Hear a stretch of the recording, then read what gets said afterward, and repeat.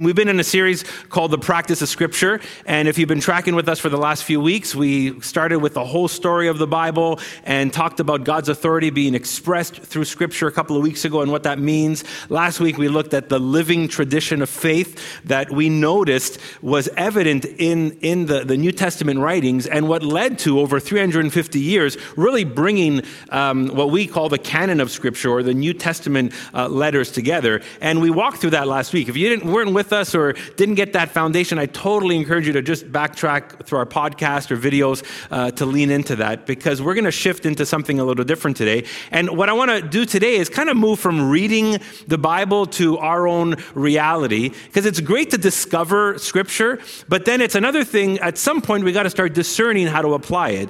And I actually threw out something on Facebook today. If people have questions over the last few weeks or even today, to throw them at me or at us, where we can either respond to them in future messages or even email them at connect@westsidegathering.com. If I get a buzz on my phone or a text and I see one later through the gathering, maybe we might even respond to it today. Otherwise, we'll do it online later on. But here's a couple of years ago, like 30 years ago, 25 years ago, when I was in the moment. I've been bringing up my wife lately in this series on Scripture. I have no idea why, because we're not talking about relationships or marriage or anything like that. But some of these stories come to me while I'm thinking about this topic. And here's one, because before we were just starting to get to know each other, and I was pursuing this deeper relationship with Franca before we were married, there were some decisions in my mind as a young person in their 20s, early 20s, wanted to figure out. And I wanted to honor God, but I also wanted to pursue this relationship. But then I had this honest kind of wrestling inside me, and it was like, well, how will this relationship, and many people might think about this if they're in an early relationship, how will this affect my own life? How will this affect my goals and my ambition? And typical evangelical kind of Christian upbringing, it's like open the Bible for wisdom. A couple of weeks ago, I ended up describing a story like that, and I shouldn't have followed the Scripture at that time, because literally it was just about killing another nation. And if I picked up Hosea when I was trying to discover this, and God told Hosea to marry someone that was just as an example to Israel, not what we should really follow, I wouldn't do that either. But I opened up the Bible for wisdom, and Proverbs showed up, and it was Proverbs 24. I was reading it maybe that week, and it came to Proverbs 24:27 that said these words: "Put your outdoor work in order and get your fields ready, and after that, build your house." It's like, is this like God telling me to wait on this relationship or not? And it fed into my own fears at the time, because maybe I was thinking, maybe I'm not ready for a relationship. Maybe God wants me to work on me before I include someone else in my life. Maybe I should get education and vocation in motion first before I allow another person into my own decisions. And that's not necessarily bad. It actually could be really wise to build your foundation first and then move on to other things. But at face value, anybody could have read that proverb at any moment in their life, and they would have to still do the hard work of discerning in the moment, do I need to be applying this in a literal way right now in this moment? And here's a backstory for you, and this is why I bring up this verse, because I was fearful of commitment. So often, I was preoccupied about making sure the trajectory of my life was on track. So I wasn't immune from finding things, even in the Bible, to feed my own fears or my own predispositions, and then I would read something and say, oh, this is what God wants me to do for sure, because maybe I was feeling the fear of making a next step. And maybe I even use the Bible to make a decision for me instead of owning up to the responsibilities in that moment and how I had to discern my life. Now, as you guys know, I got married to Franca, so it's not that I disregarded the Bible, but I figured that it was leading me to pursue wisdom, but also to pursue this relationship.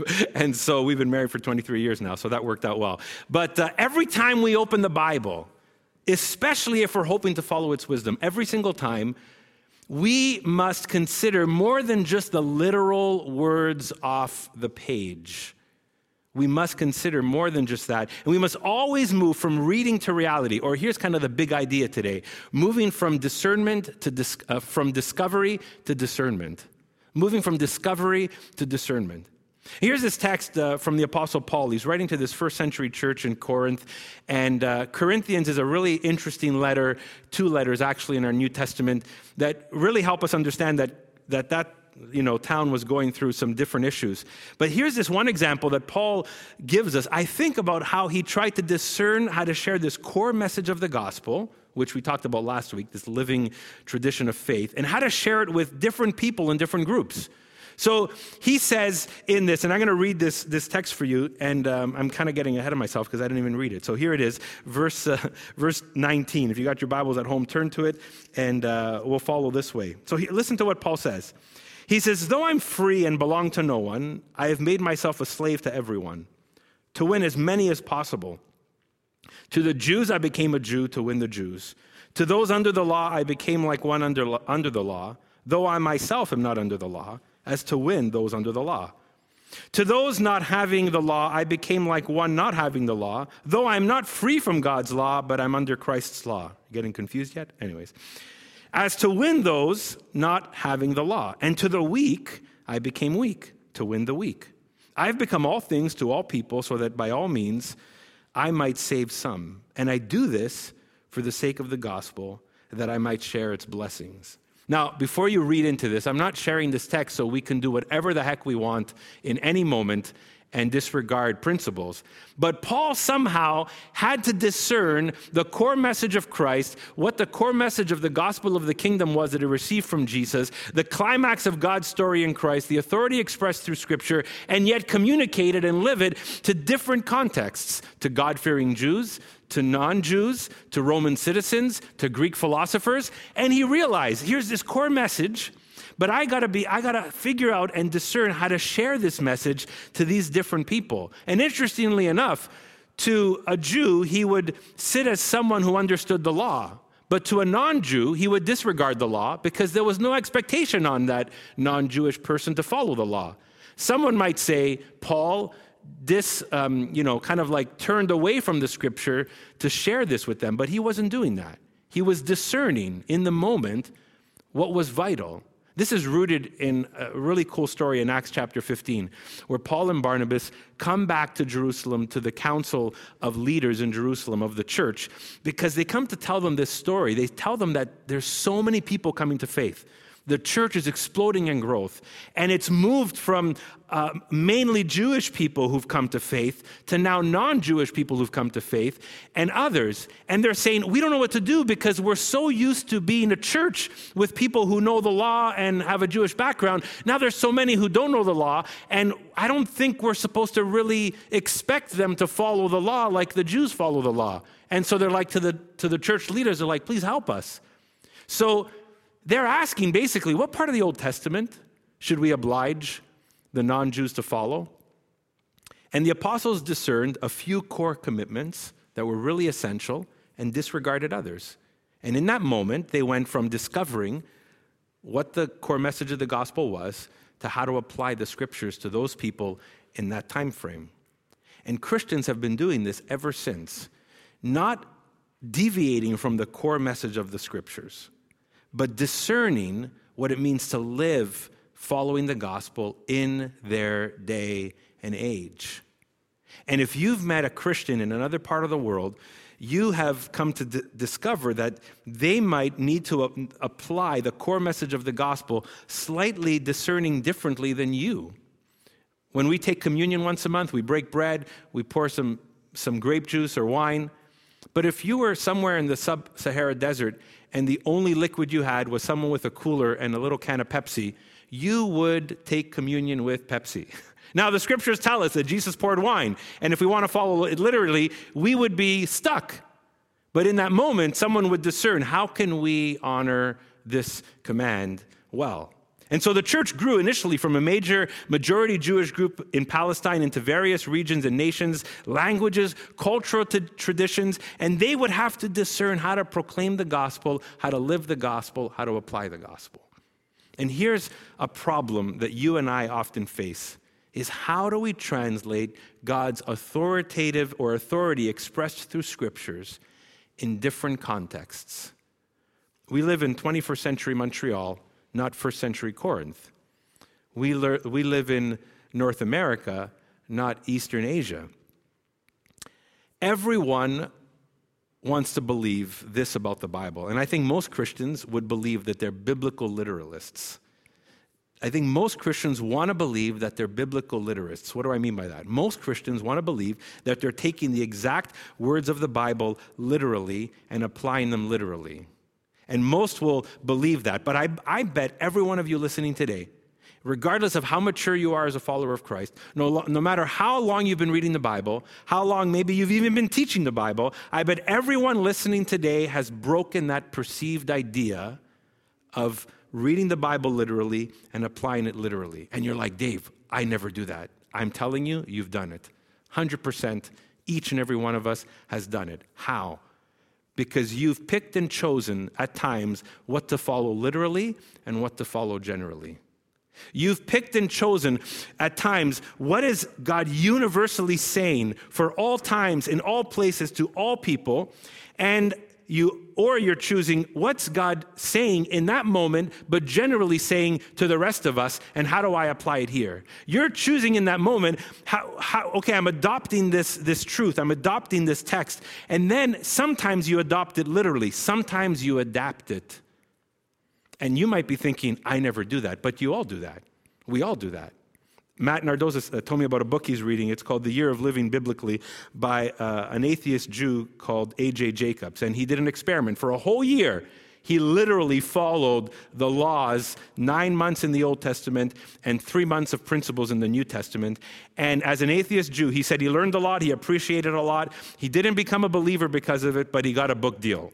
He got a book deal. But here's what the experiment pushed. The experiment pushed us to, when you read a book like that, you're like, how do I move from discovery to discernment? What's meant to be lived out? How am I supposed to live this out today according to the core message of the Scriptures? And here's an easy example that sometimes we might even not think about. I bet you that most of us are biblical literalists when it comes to the Lord's Prayer. No one would say, well, this is what the Lord's Prayer is, and this is what I'm going to pray. But when Jesus introduces the Lord's Prayer, and we read it in a couple of different Gospels, we read, when you pray, Jesus says, when you pray, say this. If you go to a more original version or translation, it'll say, whenever you pray, say this, right? Now let me ask you, when you pray and whenever you pray could be applied very differently if you take it literally. Whenever you pray, if we take the words of Jesus literally, means that every time I begin to pray, I should pray the Lord's Prayer, if I take the words of Jesus literally. Scott McKnight, who's a biblical scholar, he says, historically, to the best of our knowledge, Christians have recited this prayer whenever they gathered for worship. And for the first 1,000 years of the church's existence, Christians would say this prayer together in public every time they gathered on a Sunday, every time. Do we say this prayer every Sunday? We don't. Are we breaking a command of Jesus? Maybe. If we're literalists, yes, we are. But if we're trying to discern, I'm just throwing out the question. Why did they do that? They did that because the Bible said so. But modern evangelicals will read this and say, well, maybe, you know what? We don't want to be people that just vainly repeat prayers. We don't want to be people that just read a prayer and it's mindless. Or maybe some Christians have fought back because they say, I grew up in a school and every day we read the Lord's Prayer and now it means nothing to me. So I know Jesus said whenever I pray, but because that happened to me, I'm not going to do it. Well, if it's true that we should follow this literally, then we've kind of said, you know what? I'm not going to really follow it literally. So if we're honest, we've applied it generally, but not universally. And I think we need to wrestle with that. Now, I would not say that any church should split over if they read it every Sunday or not, or if you recite the Lord's Prayer daily or not. There's no real big doctrinal issue involved here. But I'm just giving us example. Here's another example of, some camps within Christianity would take a text like in 1 Timothy chapter 2, verse 12, where Paul says in that context that women should not teach. And some have taken that to be a universal teaching or a universal command. While some have understood it to be a context applied to that time period for what's going on in that culture, for discipleship purposes, women were coming to faith and in different contexts than their husbands. Their husbands were connected to the learning community of the church more than the women were. The women were used to being in some other religious settings where people just, shot up questions and words and this and that. And in that setting, maybe Paul was saying, hey, right now, according to what you've learned, it's better that you learn first and then not teach the men. Now, here's why I bring this passage up, because people who would say that women can't teach will take that little line literally, women shouldn't teach. But the next line, they don't take it literally because it says women should keep silent. So in the same phrase, some who would say this is literal, but this can't be literal. We can't make women be silent. That wouldn't be great. So it's interesting that most people who take the phrase don't teach literally don't take the phrase keep silent literally. And so we have to grapple with that. Now, I'm not going to open up no teaching on this today. I'll let everybody kind of open up their own can of worms at home. But really, just think about this for a second. Why did I bring this up? I have my own personal conviction, and here at Westside, we also encourage women involved in leadership in different ways, but let's admit this. We pick and choose. And there's importance of going from discovery to discernment because we pick and choose. So what do we do? How do we do that? Well, here's what we're discerning. We're discerning when we read the scriptures, what is a universal application to this? And what is a general application to this? Or we're saying, what's universally seen here and must universally be applied? Or what's maybe universally seen, like the core idea, but must be applied differently in our context? And that's never detouring away from God's word. It's never saying we're going to minimize the message, we're going to dumb down the message, we're going to water down the message. Paul, when he talked to Jews or non-Jews or Greeks or Roman citizens, in his mind, he never said, we're going to change the gospel for the Jews. We're going to change the gospel for the Gentiles. We're going to change the gospel for Greek philosophers. He never did that. In his mind, he knew that he was staying true to the gospel he received from Jesus, but he discerned how to communicate it in that setting. And even when you read his letters, you'll read the variances of how he addresses a certain group because of what they're wrestling with at the moment and what they're struggling with at that time.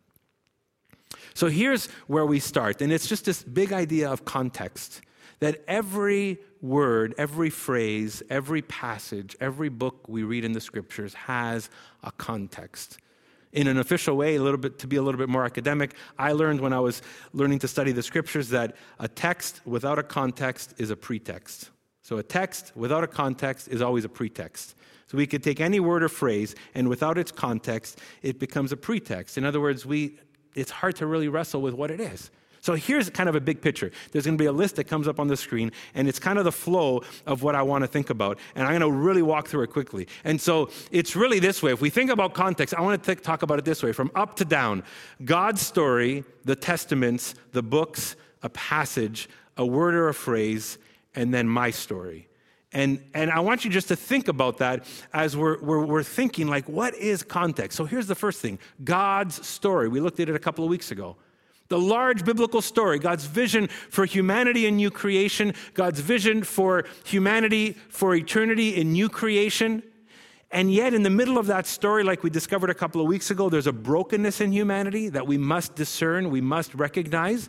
God chose a people like Israel to be a light to the world. Jesus is the climactic moment in the story on the cross and resurrection. We see a shift in the scriptures from Israel to Jesus to the church.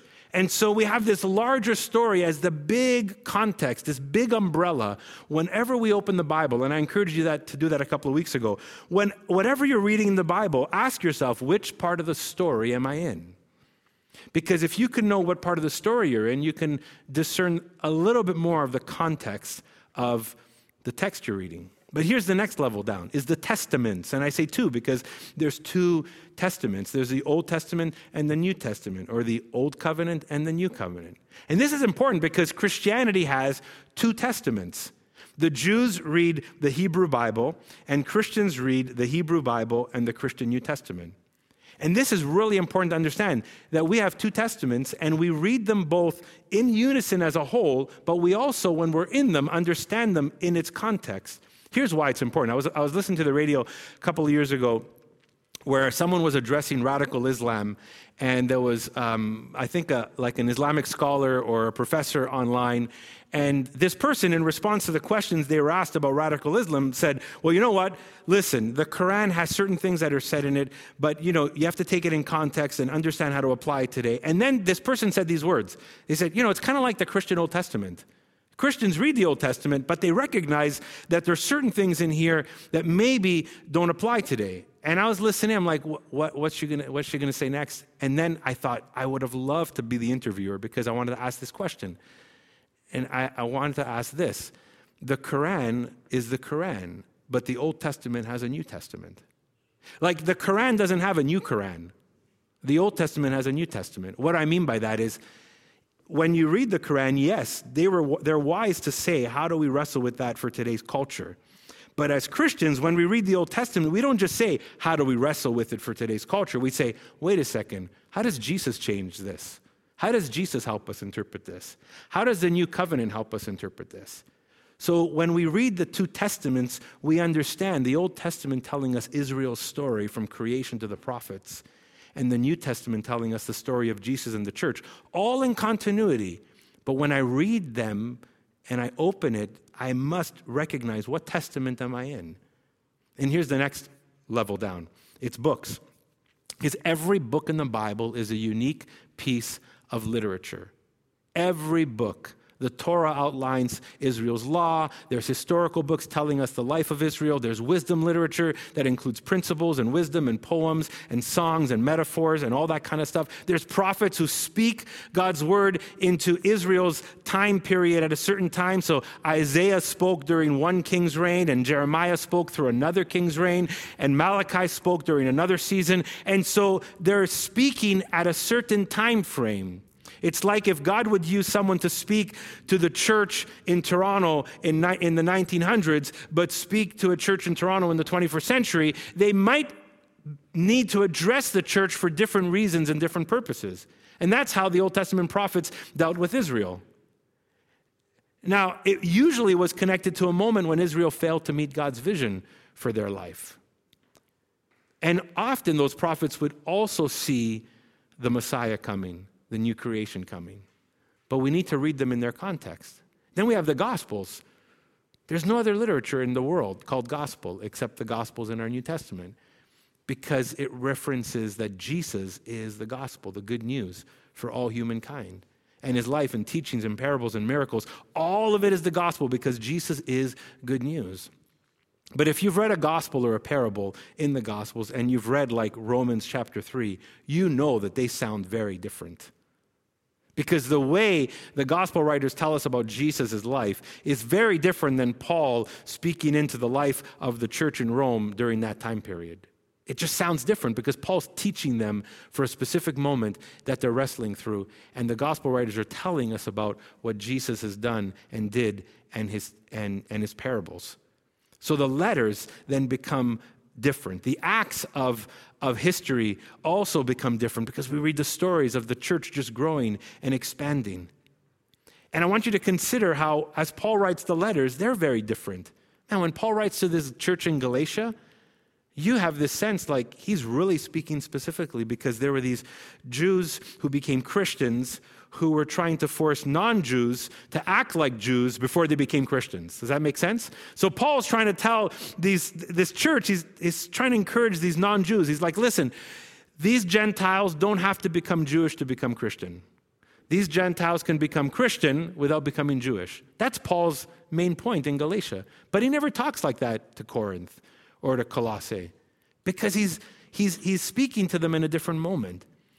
And so each book often has a different genre and a different context. And Revelation throws us off because we want to read Revelation like we read the book of Acts or like we read Paul's letters, and then we realize, what's all this metaphor? The land, the sea, the beasts, the fire, the bowls, the wind is like, what's happening here? Is this literal? Is this metaphorical? And we're like, what is this?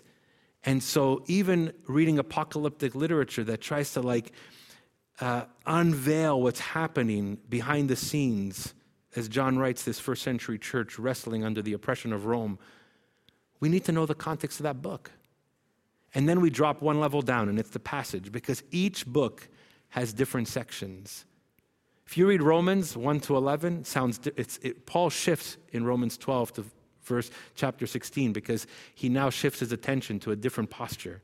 If you read Ephesians, the first 3 chapters are really beautiful exhortation about who Jesus is and our identity in Christ. And then chapters 4 to 6, he starts to apply that to their lives. So it reads differently. So each book has passages and sections. And then each phrase and each word all fits in this kind of cascading context. And it all comes down to our story. It comes down to from discovery to discernment. From God's story, the 2 testaments that are fit into that, each book in each testament, the genres, the context, the culture, the paragraph, the phrase, the word. But ultimately, what are we doing? We're trying to discern, Lord, what does that mean? How do I live that today? How is your story influencing my story? How is this verse in Proverbs that I read when I was trying to discern our relationship moving forward, how does this fit all of your story? What does it mean in my story? And when I read another text, I have to ask that question. And it's so important because it goes from God's story to our story. We never change God's story. We never manipulate God's word. We never detour away from the core message. But ultimately, when we're reading it, we must move to discernment. And there's always two filters in this. The first filter is Jesus. Jesus is the Word. Jesus is God's Word. God gives Jesus authority. Jesus' cross and resurrection changes everything. Hebrews tells us that God spoke in former times in different ways, and now he speaks through Jesus. Jesus is a key filter. And culture is not a filter. It doesn't change, but we have to understand that how are we going to live this out today? And sometimes that's going to really put us in a bind because we're going to have to live in such a way that contrasts culture. Following Jesus will often look like a contrast to culture. When the early disciples said Jesus is Lord, they were automatically saying Caesar, the Roman emperor, is not Lord. So often reading the scriptures and applying it, we don't do this discernment phase to get away from hard situations. We don't do this discernment phase to say well, that was then, this is now. No. We do it because we want to discern how is God's word to us shaping our story. And it will happen that the way we live our story according to God's story will often be a contrast to culture. Will often challenge us. Will often shape us. Sometimes reading it will encourage. It's like, this is amazing. This is happening in our city. God would be pleased about this. Sometimes that does happen. But then often it forces us into contrast. And that's when the hard wrestling of discernment. And why do we need context? Because we will often bring our own perceptions to the text. We will often want to use the text to justify our fears, our predispositions, our desires, our wants. 26 years ago, when I read Proverbs, I let that proverb in some way also, I was looking, and we have to admit that. Are we sometimes looking at the scripture to justify my own fear? Am I looking at the scripture to maybe justify myself sabotaging a situation? I got to be careful. Am I looking into the scripture and saying, I want it to say what I think it should say? Now, Proverbs is maybe a different scenario, but I might look at some of the words of Paul or others and say, oh, yeah, great. This feeds into my political ideas, my bent, my this, my that. No, we need to read it in context so it confronts us, not just caters to us. And here's what this process will do, and I'll wrap up with this. It humbles me, because we recognize that the Bible isn't the most recent paperback that we pick up in the airport. It's not a textbook. It's not a science book. It's not a philosophy book. It's not a self-help book. It's not just, chicken soup for the soul type book in every variety that you want. That's not what the Bible is. It's bigger than that. And when we read it in all its fullness, it humbles us. When we read it in context, it prevents us from seeing only what we want to see in the Bible. And we don't want to just see what we want to see. We want to see what the Scripture's saying. And when we read it this way in context, it leads us to dig into all of Scripture. So when I read wisdom in the Proverbs or I read Paul's letters, I kind of cascade up and say, okay, how is this fit into the trajectory of what Jesus wants for my life? What I read about Christ. We dig into all of Scripture, and then it leads us to Jesus. And when it leads us to Jesus, when we follow him, it leads us to how this plays out in our own life, how God is shaping us, confronting us, changing us, sometimes encouraging us. And so the next few weeks, what we're going to do is actually say, how do we read the Bible in a way that fuels this context? How do we read it by ourselves? Because I'm pretty sure many of you read the Bible all by yourself. And that's not wrong, but we're also going to talk about how we read the Bible together, because we're never meant to read the Bible alone. And that's what we're going to talk about in the next couple of weeks. And so I want to wrap up and pray, and I want to encourage you, because this kind of reading has confronted me more than it's fed my own views. It's often confronted me more than it's fed my own views. And this last summer, right, we walked through Psalm 23, and reading Psalm 23 in context of what it was wisdom literature. It's not a gospel. But it also helped us tie into Jesus, who saw God as who talked about God as a shepherd. And we started to see these pieces together. And when we started to see how Psalm 23 helps us to live under the management and care of our great shepherd, and we tie that to the lordship of Jesus, all of a sudden we start reading and praying that psalm within the context of God's bigger story connected to Christ. I can't tell you, since this summer that we walked through Psalms, and I know I taught 4 out of the 6 weeks of that, but I can't tell you how often I find myself praying on my own or with others or for others that our lives would come under the management of care of our great shepherd, and how much it encourages me that I lack nothing.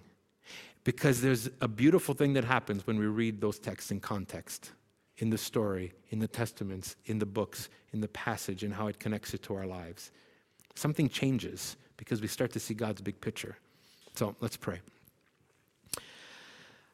God, we're so grateful that we have this incredible book and your incredible word for us. God, I want to submit myself first to never bringing my own ideas to the text in a way that influences it. But God, as we read the scriptures in context, whether devotionally, liturgically in worship, studying it, oh God, I pray that we would always come humbly before your word. I pray that we would not allow our agenda to get on top of your agenda. I pray that you would give us the wisdom, the eyes to see, the ears to hear, and a posture of heart that would surrender to you, God, so we can move from discovery to discernment.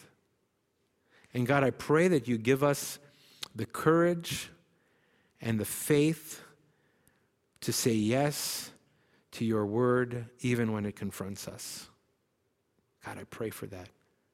And help me, Lord, first, and all of us, God, always submit to your authority expressed in Scripture. And help us be mindful when we will sometimes even use that language for our favor. Instead, let us submit to it and grow together as a church community, God. I pray for anyone watching today that is just longing to get more out of the Scripture, God, that you would just encourage them to read and grow in context with us as a community, but ultimately part of your bigger story. We pray this in Jesus' name. Amen.